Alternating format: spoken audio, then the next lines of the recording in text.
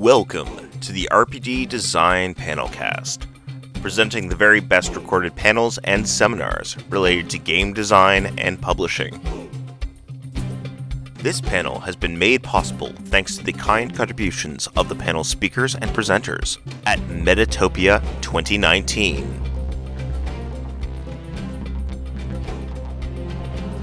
Episode 260, Paying It Forward, Supporting Diverse Creators. Presented by Jason Pitt, Kat Tobin, Amanda Valentine, Lauren McMahon, and Camden Wright.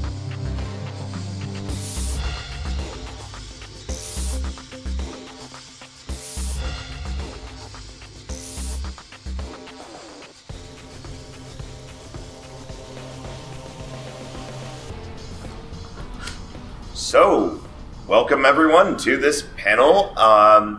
Very well attended panel of approximately 800 people about supporting new creators in various ways. This is a panel brought by a stellar group of panelists, and I'm moderating. But we wanted to collectively talk about ways that we can make the industry a more vibrant and inclusive place by including new voices and new creators, and highlighting the ways that some of the more experienced folks and communities and companies are able to leverage their existing experience and resources to better support these new creators and new creative works. So, my name is Jason Pitt, Genesis of Legend Publishing, and to my right... Kia ora, I am Lauren McMahon. I am a tabletop role-playing game editor and designer. I have worked with some self-publishers and some very small publishing companies, and I am very excited to be here with all these fantastic people. And I believe you have been managing a publication of some kind. I am the present editor of the Gauntlet Codex, which comes out every month with a bunch of supplementary games and new games and all that kind of thing, yeah. Cool. My name's Kat Tobin, and I'm the co-owner and managing director of Pelgrane Press, a tabletop role-playing game company. Who has also done such excellent things as... Come on. So I worked with a lot of emerging writers on a story games anthology called Seven Wonders, which is a fantastic collection that I'm super, super proud of. And I've also been really privileged to be able to license the #Feminism anthology from the editors of that and publish that under the Pelgrane umbrella. I'm Camden Wright. I'm a game designer and writer, and I'm currently the diversity coordinator for the IGDN, the Game Developers Network. One of the things that we do is bring 8 designers from marginalized spaces to Metatopia every year and provide them with hotels and food stipends and support and mentoring both before and after the convention. Right, and let's turn this on to make sure that we have decent volume. That's all right. And I am Amanda Valentine. I am a freelance RPG editor for and you've worked for which companies? Evil Hat and Magpie and Brave Games and Cortex Prime and Genesis Legend, and I don't know more. They're definitely more. I work for a lot of people. And we should try to make sure that we have good volume for the recording, because the mic is pretty good, but yeah. All right, wonderful. So we have all been leading, coordinating, supporting various initiatives to support new voices coming into the community. The point of this panel is for us to talk about what we are capable of giving and what challenges we have in offering support. How we can make space for particularly the new generation of designers and offer support without speaking over them or imparting, quite frankly, some of the trauma that a lot of the old guard have on various issues. As we talk about the Forge, etc. I mean, there's plenty of trauma kicking around the community that a lot of the experienced folks have been burned, and we have to be really careful not to pass along some of our cautionary tales that were created by past conflicts and having those interfere with the creative expression and radical vulnerability of some of the newest creatives in the industry. So, are there any particular thoughts first up on the panel? I think I have a unique perspective on the new creatives because my 18-year-old daughter is now a professional game writer and Emmy award-winning author. So, watching her start to navigate the world that her dad and I have been in for pretty much all of her life, and knowing that we need to let her be herself, that we can guide her, but we can't tell her what she should and shouldn't do. As I said, I'm an editor, but I don't edit her work when she's working for somebody else unless I've been hired to be her editor. And it's a little nerve-wracking, and like you were saying about the stories, on some level I want to be like, here are all the things you should watch out for. And on the other hand, I really need her to be able to go her own way and forge her own path so that she learns the lessons she needs to learn and isn't given the trauma that she doesn't need to carry. And it's very interesting watching a very young creative start to move away. I don't know what else I have to say about it. Really looks like it's terrifying. But Well, also, she happens to be a fantastic freelancer. So, just saying. Which, we would hope. But Yeah. What are your thoughts? Okay. For the mics. Yeah, that's a big topic. Just everything. Everything. What are your thoughts on life everything? and the universe? I think if you're talking about bringing, whether it's new creators in general or new creators from marginalized spaces in particular, I think that it's important to ask questions. Is it okay? First, as somebody who is helped facilitate 8 designers coming this year, I was part of the program last year. Year before that, I was one of the recipients. One of the things that I find that people, well-intentioned often, that donate money to these things, or will donate time, will donate their energy, their work, what they don't often do is say, tell me about your game, and then listen. They don't say, what help do you need? They don't ask, is it okay if I give you my opinion about this?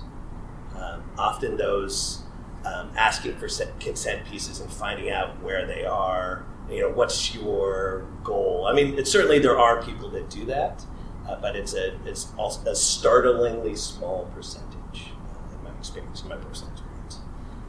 So I think that engaging people to find out what they actually need and not assuming that you know is an important piece of the puzzle. Yeah, I think that's a really, really great point. And having been involved in a couple of kind of different diversity kind of initiatives and working really hard kind of behind the scenes as well to kind of create opportunities for marginalized creators. With a thing that I've found is that particularly with marginalized creators, our industry for a very long time has been a lot of white dudes. And so all of the people with all of the experience and the majority of the power are white dudes. And so when you're explicitly kind of reaching out to marginalized creators, even if you're not bringing the trauma of kind of past negative experiences into it, you are still like the kind of structures of inequality are still there because the marginalized creators have not had the same opportunities, so they haven't been able to develop their careers in the same way that less marginalized people have been. And so even without kind of realizing it, they are starting off disadvantaged, right? Is the whole point. And your kind of responsibility then is to like onboard them and to kind of really create entry points into the industry. And I think that Canada's point is really great in that a lot of times, I'm very conscious that I'm often like a well-intentioned white woman, right? And I'm a little bit like, I'm going to make all of this fine for you kind of thing, without actually kind of, like you said, like taking the time to stop and listen and say, where are you and what do you want and how can I support you in your goals kind of thing. And I had a big long conversation last night with various people about understanding goals within the industry as well, and I think that's quite important, particularly when working with newer creators, in, like you said, listening to them and kind of, but also helping them to understand where they're trying to go, and teaching them that a big part of how we can help them is them communicating to us what their goals are with this entry into the industry. Right? There's no point in us kind of saying, right, here are a load of writing opportunities. If they're like, well, actually, I don't know that I want to be a writer. I'm more kind of interested in being, on the podcast side or being like a streamer or something like that. So it's, yeah. I feel like I'm very much just saying yes. I totally agree with what you're saying here. Yeah, no, I feel quite lucky. It's like a couple of years ago, I hadn't even entertained the idea of doing design work, and then through the Gauntlet community, which is like a bunch of gamers and like some designers, they put out their monthly zine, and I remember having like a really random idea to reskin Hobgeist making out for like Sherlock Holmes, because I wanted to like fiddle around with the sort of like power dynamics going on in that game to sort of like equalize it to an adult relationship. And I went to Jason Cordova, the EIC, and I said, hey, like, I've not written a game before, but like I kind of want to go at this. And he was like, yeah, do it. Like, just you've got like a few months, like just do a draft.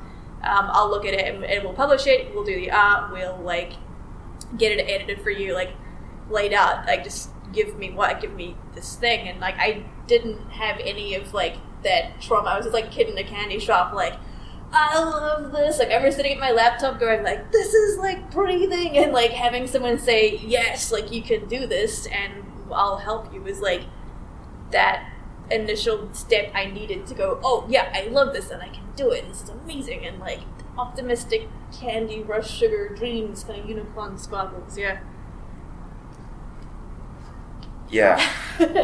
So the biggest, probably the only contribution that I've made from my perspective is I manage the RPG Design Panelcast that this is being hosted on. Specifically, the purpose of this is to be able to share some of the hard-won and hard-earned knowledge that pretty much just shows up in these halls, occasionally late night at Gen Con. But there's a lot of knowledge that tends to be hoarded in the minds of old white dudes in the industry who've been here for 40 years, who happen to be predominantly from North America, and a lot of these insights and a lot of this key information has been sort of a quiet secret that has been kept away from international audiences who can't happen to travel to New Jersey to attend a convention. Those who are economically disadvantaged, who cannot afford to be traveling, heck, from a city next door to this convention, and groups that have suffered historic oppressions which have led them to feel unsafe in convention environments on a whole. So my goal was quite simply to spread the knowledge from the brilliant contributors who show up at Metatopia every year and try to make that more available to broader audiences. Because I think that sharing information that can be accessed on demand by marginalized communities and new designers can be a good support that isn't too overbearing, so long as we don't simply fall back into the old trap of, oh, we've already talked about this, why don't you go and read this thread, that has plagued our industry for, when did that site start? So I find information sharing is probably the most valuable thing, followed very closely by the direct financial support that groups such as the Indie Game Developer Network and Big Bad Con with the Babylon Equity Project, their collective actions to bring underrepresented creators to these large social gatherings for the informal networking that is the lifeblood of the industry. I think these are the two things that are most helpful from my perspective, but I know that there's a lot of other tactics that are also finding some real success. For example, the Evil Hat Fate Worlds project did consist of a lot of support for new writers by giving a small, bite-sized settings that would be published and funded with good art direction so that new talent could try their hand at creating products. In a similar vein, the Ashcan program from Magpie has done an excellent job of giving a foot in the door to a large number of women and designers of color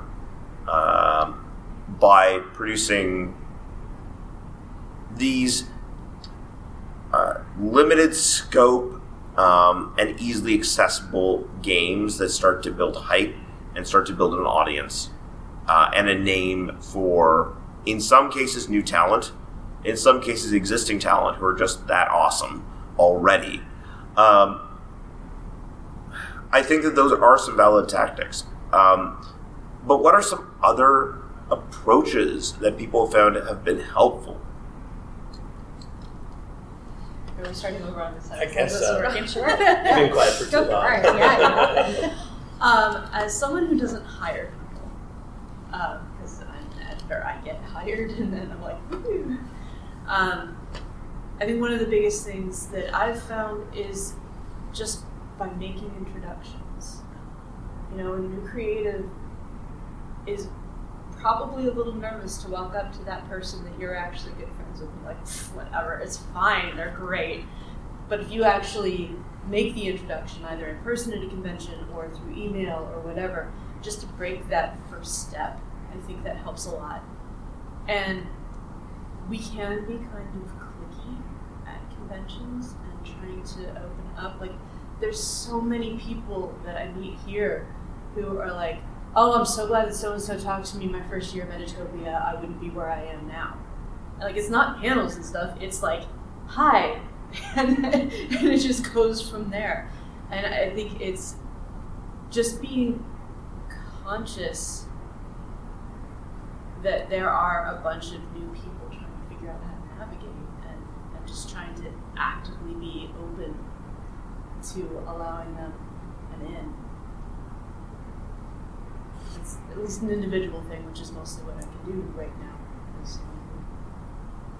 But then also, like, once I know people as new creatives, I can be like, oh, I can't take this editing job, but hey, person, whoever, let me introduce you to this editor. And often with they're a new editor, but can I tell you how valuable it is to have a new editor start working with you and train them in the way that you want to do things, because my editing style is based on the people I started editing with. And, so starting those relationships, I think, is really helpful. So hopefully this won't be a controversial statement, but hiring people for their talents and their interests, hiring them for those particular projects that those overlap with instead of their marginalizations, I think is a really healthy and helpful thing to bring people in. In my own personal life, I've got one job. Somebody reached out and said, "I saw a picture of your grandparents that you posted on Facebook. I think you'd be perfect for this job." That was it. That was just like they saw this picture of my very Ethiopian old-looking family and decided that I was going to be perfect for this project without ever reading anything I had ever written. Flip side is I get an email from somebody that's like, "Hey, we need something really sad, and we think you'll be perfect." I'm like, "Yes, in fact, I will be perfect for that." And the end result of both of those stories were I took both jobs, because the ugly one with what I call well-intentioned racism was too big an opportunity for me to pass up. And so I had to suck it up, and I had to I chose to, I didn't have to, I chose to suck it up and do it. But do you think that made me feel like I belonged? And that is not an isolated story. That's just a story I can tell about me without telling somebody else's. But I think that finding out, once again, asking questions, find out, do you love, is cyberpunk your passion, or and those marginalizations may overlap with what they like, with what people like to write. So you may love queer, person of color, cyberpunk in specific, but maybe you don't. Maybe you love telling OSR stories. So hire people for the things that they're good at and they're passionate for, instead of just seeing who you assume they are on the surface. Yeah, I think as a publisher, I'm in a kind of I'm in a slightly different position, I think, to other people, from Jason. So I have opportunities, right? That's what I have. I have hiring power within my company. I can choose who to hire or who to not. And obviously that's a phenomenal ability to have, and not everyone has it. And I appreciate that. But kind of connecting what Amanda and Camden have both said, I think that a thing that I can certainly do is, like Amanda, you talked about the kind of the networking effect. Certainly, what I can do, and what I was really lucky to be able to do at Big Bad Con was be part of the POC meet and greet, and actually meet POC, right? Meet people of color and talk to them, right? In a kind of a casual setting. And we talked a bit about what their work interests were, and the way that event was structured was that we were each told what the other people's kind of areas of interest were. So they tried to like match us up with 5 people that we thought would be a good fit for. And that was really cool, but we got to the more important thing, right? So it ended up being a kind of a situation where people, I was able to go and meet people of color who had particular interests that the organizers thought that I would be a good fit for, in terms of like connecting from a network perspective. But the biggest impact for me was that they then met me and spoke to me, and even though we had this kind of an artificial setup in this room where it was like a bit of a, we are all networking, this is a mixer kind of thing, and it was really awkward, they then felt comfortable to come up to me in the bar the next day and say, "Hey, how's it going?" So, it was really great to chat to you. And that was the real benefit, was that it broke down, there's like an invisible wall between people like me who have the opportunities and people who are trying to work in the industry. And it's not in anyone's advantage for that wall to be there. Particularly, it disproportionately impacts marginalized communities. And events like those that where I can kind of just make myself available, just like here, like hang out, sit down, be out in the bar, and just be like, hey, you can come and talk to me. And I'm not saying I'm gonna hire you, but I am really I can be here and present to talk to you, right? And I'm available for you to ask questions. You can ask me questions. You can, and it is possible that I have an opportunity that you'll be a good fit for. But if I don't know you, I don't know that you are a particularly sad writer. I don't know that you love cyberpunk. I don't know, I only know that from meeting you in the bar, and then I can in my head go, oh, I'm looking for a sci-fi writer. I met this person in the bar, and they would be a really great fit for that, and I can make that connection. But yeah, so only if I kind of make that connection, and also, like you said, like amplifying voices, right? So finding out what people are interested in, just meeting them, and then kind of mentally storing them in my like mental Rolodex. So like if like Evil Hat comes to me and go, hey, do you know any editors who would be good for this? I would be like, well, I couldn't work with this person that I met at this POC meet and greet, but I can hook you up, right? Uh-huh. And if they post on Twitter about, a thing that they're working on, I can retweet that, right? And I can just kind of amplify that and keep them part of the network and part of the community and make them more visible, I think, in the community. Yeah, the only thing I take in all of that, it's just being generous and open and like inviting people into your space. And I forget the exact term of phrase, but it's like ships rise, ships. A rising tide lifts all ships. Yeah, and just like you benefit from helping each other out and meeting new people, and like that just creates a rich games, rich network, like a good space. Yeah. Amusingly, a little anecdote. Do you know what my first job was in the industry as a freelancer? For Pelgrane. Oh, really? Hillfolk.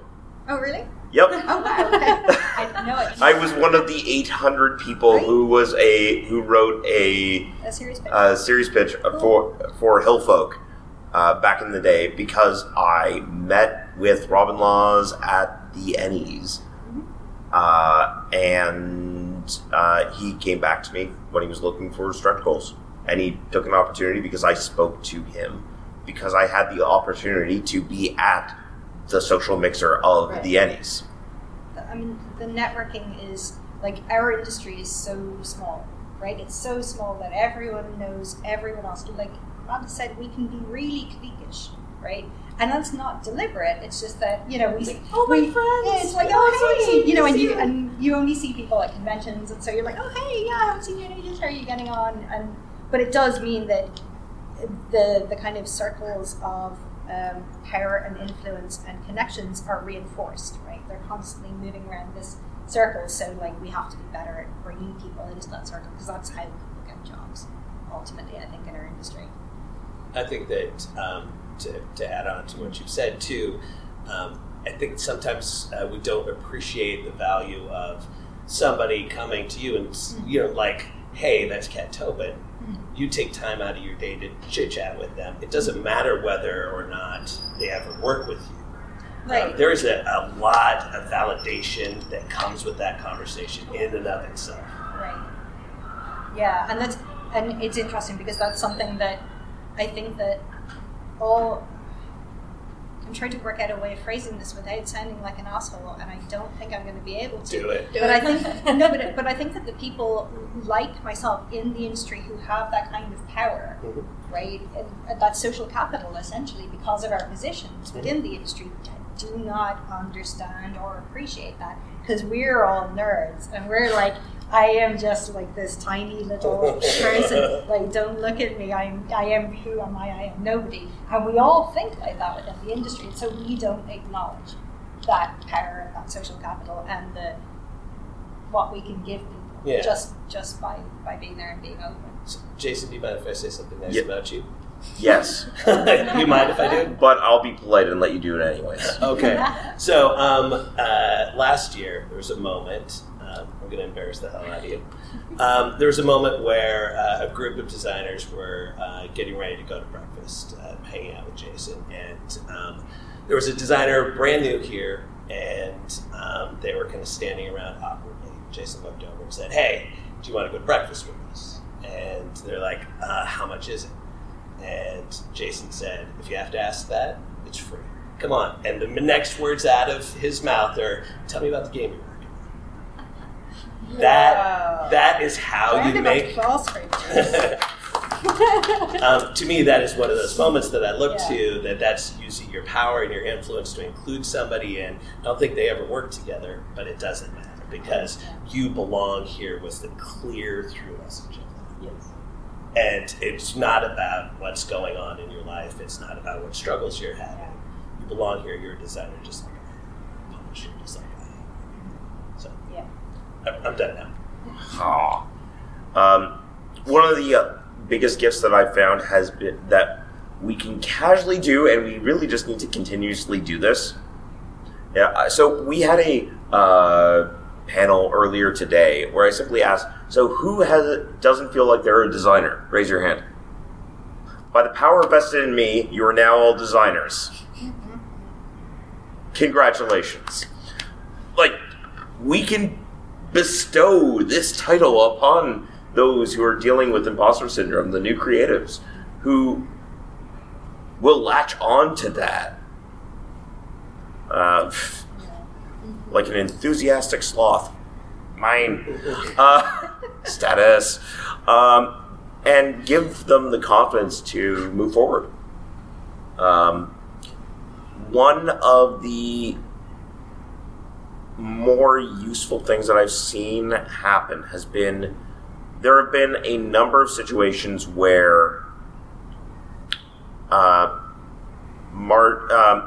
jobs are offered to people in the industry, and people in the industry have been saying, I shouldn't take this job. I shouldn't take this stretch goal. Here's a list of 3 or 4 marginalized creators who I think you should reach out to that would be good fits for this project instead of me. I mean, in some of these cases, it's like, if you want my name, like, I'll do it for you, like, gratis. Just, like, put these people in front of the line. I'm glad to throw my name on supporting a project from a publisher if that publisher is supporting marginalized creatives and new creatives. Sure. And I found that that's a very useful path forward. Since we have a bit of time, I wanted to bring back the issue of hiring someone based on their marginalizations as opposed to their passions and skill set. One of the early attempts at building more equity and lowering some of these barriers was the stretch goal movement of we will hire marginalized creatives as stretch goals on projects. Now, this started a long time ago, and back then it was a really good step forward. However, there have been very clear explanations in a number of venues about how this can be more and more problematic. Because there is often I need someone to fill this checkbox, because if I hire one black writer, then I'm not racist, right? No, this is not how the universe works. And instead, you should be hiring the ample number of incredibly competent designers, writers, layout artists, and illustrators from marginalized communities who are just plain badass and also happen to be not mediocre cis-white dudes. I'm allowed to say this. I'm a mediocre cis-white dude. But what are how should we be adapting things to better suit the realities and move past the old approach? One thing that I've been thinking about is I've seen some projects given to, and they are passion projects given to somebody who's in some way marginalized, and then the publisher not wanting to step in too much and therefore leaving them kind of high and dry. And then it flounders. It often rescued again by somebody, but like that makes that person look unprofessional. It makes them look like they're not a reliable person to hire in the future. And it like is kind of setting people up for failure because they're, despite all the ideas they have, if they haven't done this before, there's a lot of stuff that is second nature to those of us who do this that they're going to learn the really hard way, and often need to be rescued by some, mediocre white woman who has done this long enough to be able to put everything together and say, okay, here's the structure you need. But when I come in as a rescuer,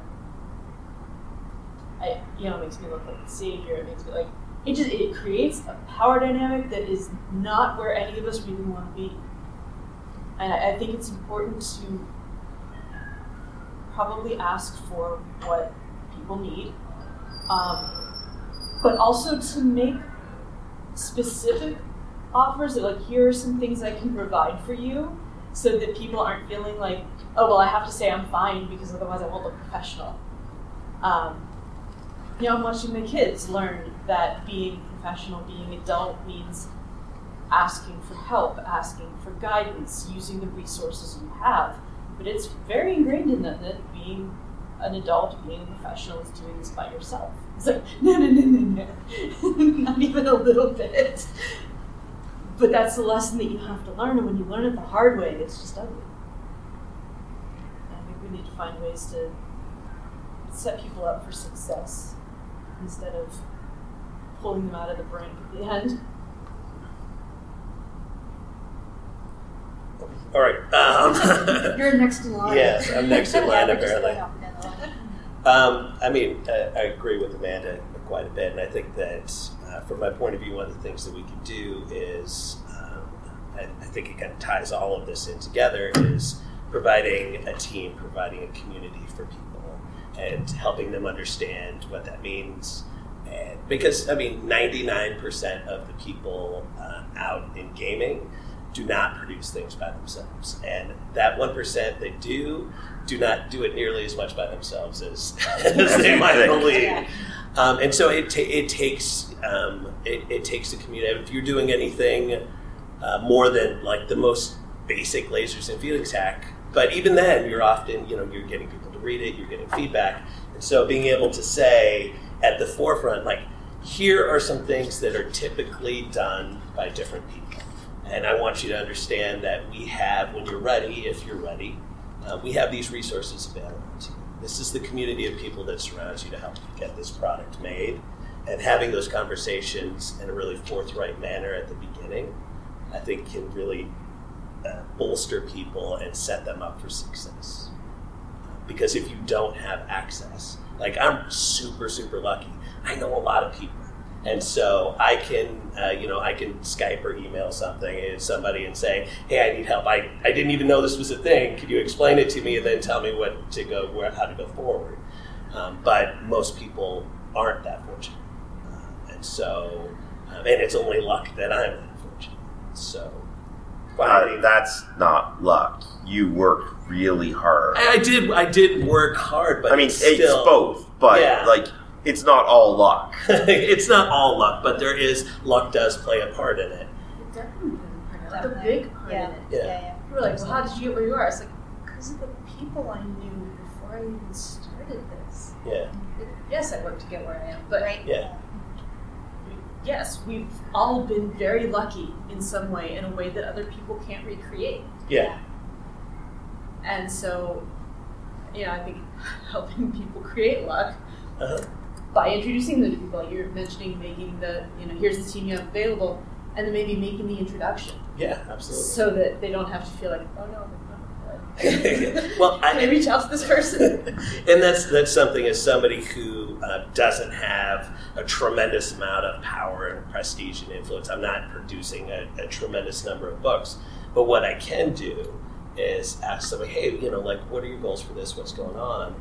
And then I can say, hey, have you met JC Morningstar? Have you met Kat Tobin? Have you met? And if I don't know, we have enough people in Yeah. common that I can say, hey, come over Yeah. here, would you make that connection for me? Yeah. So 100%. Yeah.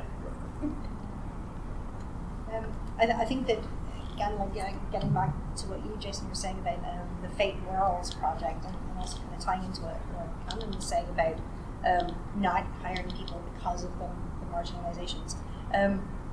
I think creating opportunities for marginalized people to write what they want to write rather than writing something because their grandparents lived Ethiopian, right? I think is really important. Like, again, it's just echoing kind of what you've already said about like matching the people to the opportunities because of their interests and what they want to do versus the diversity hire kind of thing. And it can be challenging to, especially as like a well-meaning kind of person, it can be challenging to create opportunities that do give somebody the flexibility to really explore something that they're passionate about exploring within a construct and a creative confines that support them to succeed at that rather than to fail at that, and to kind of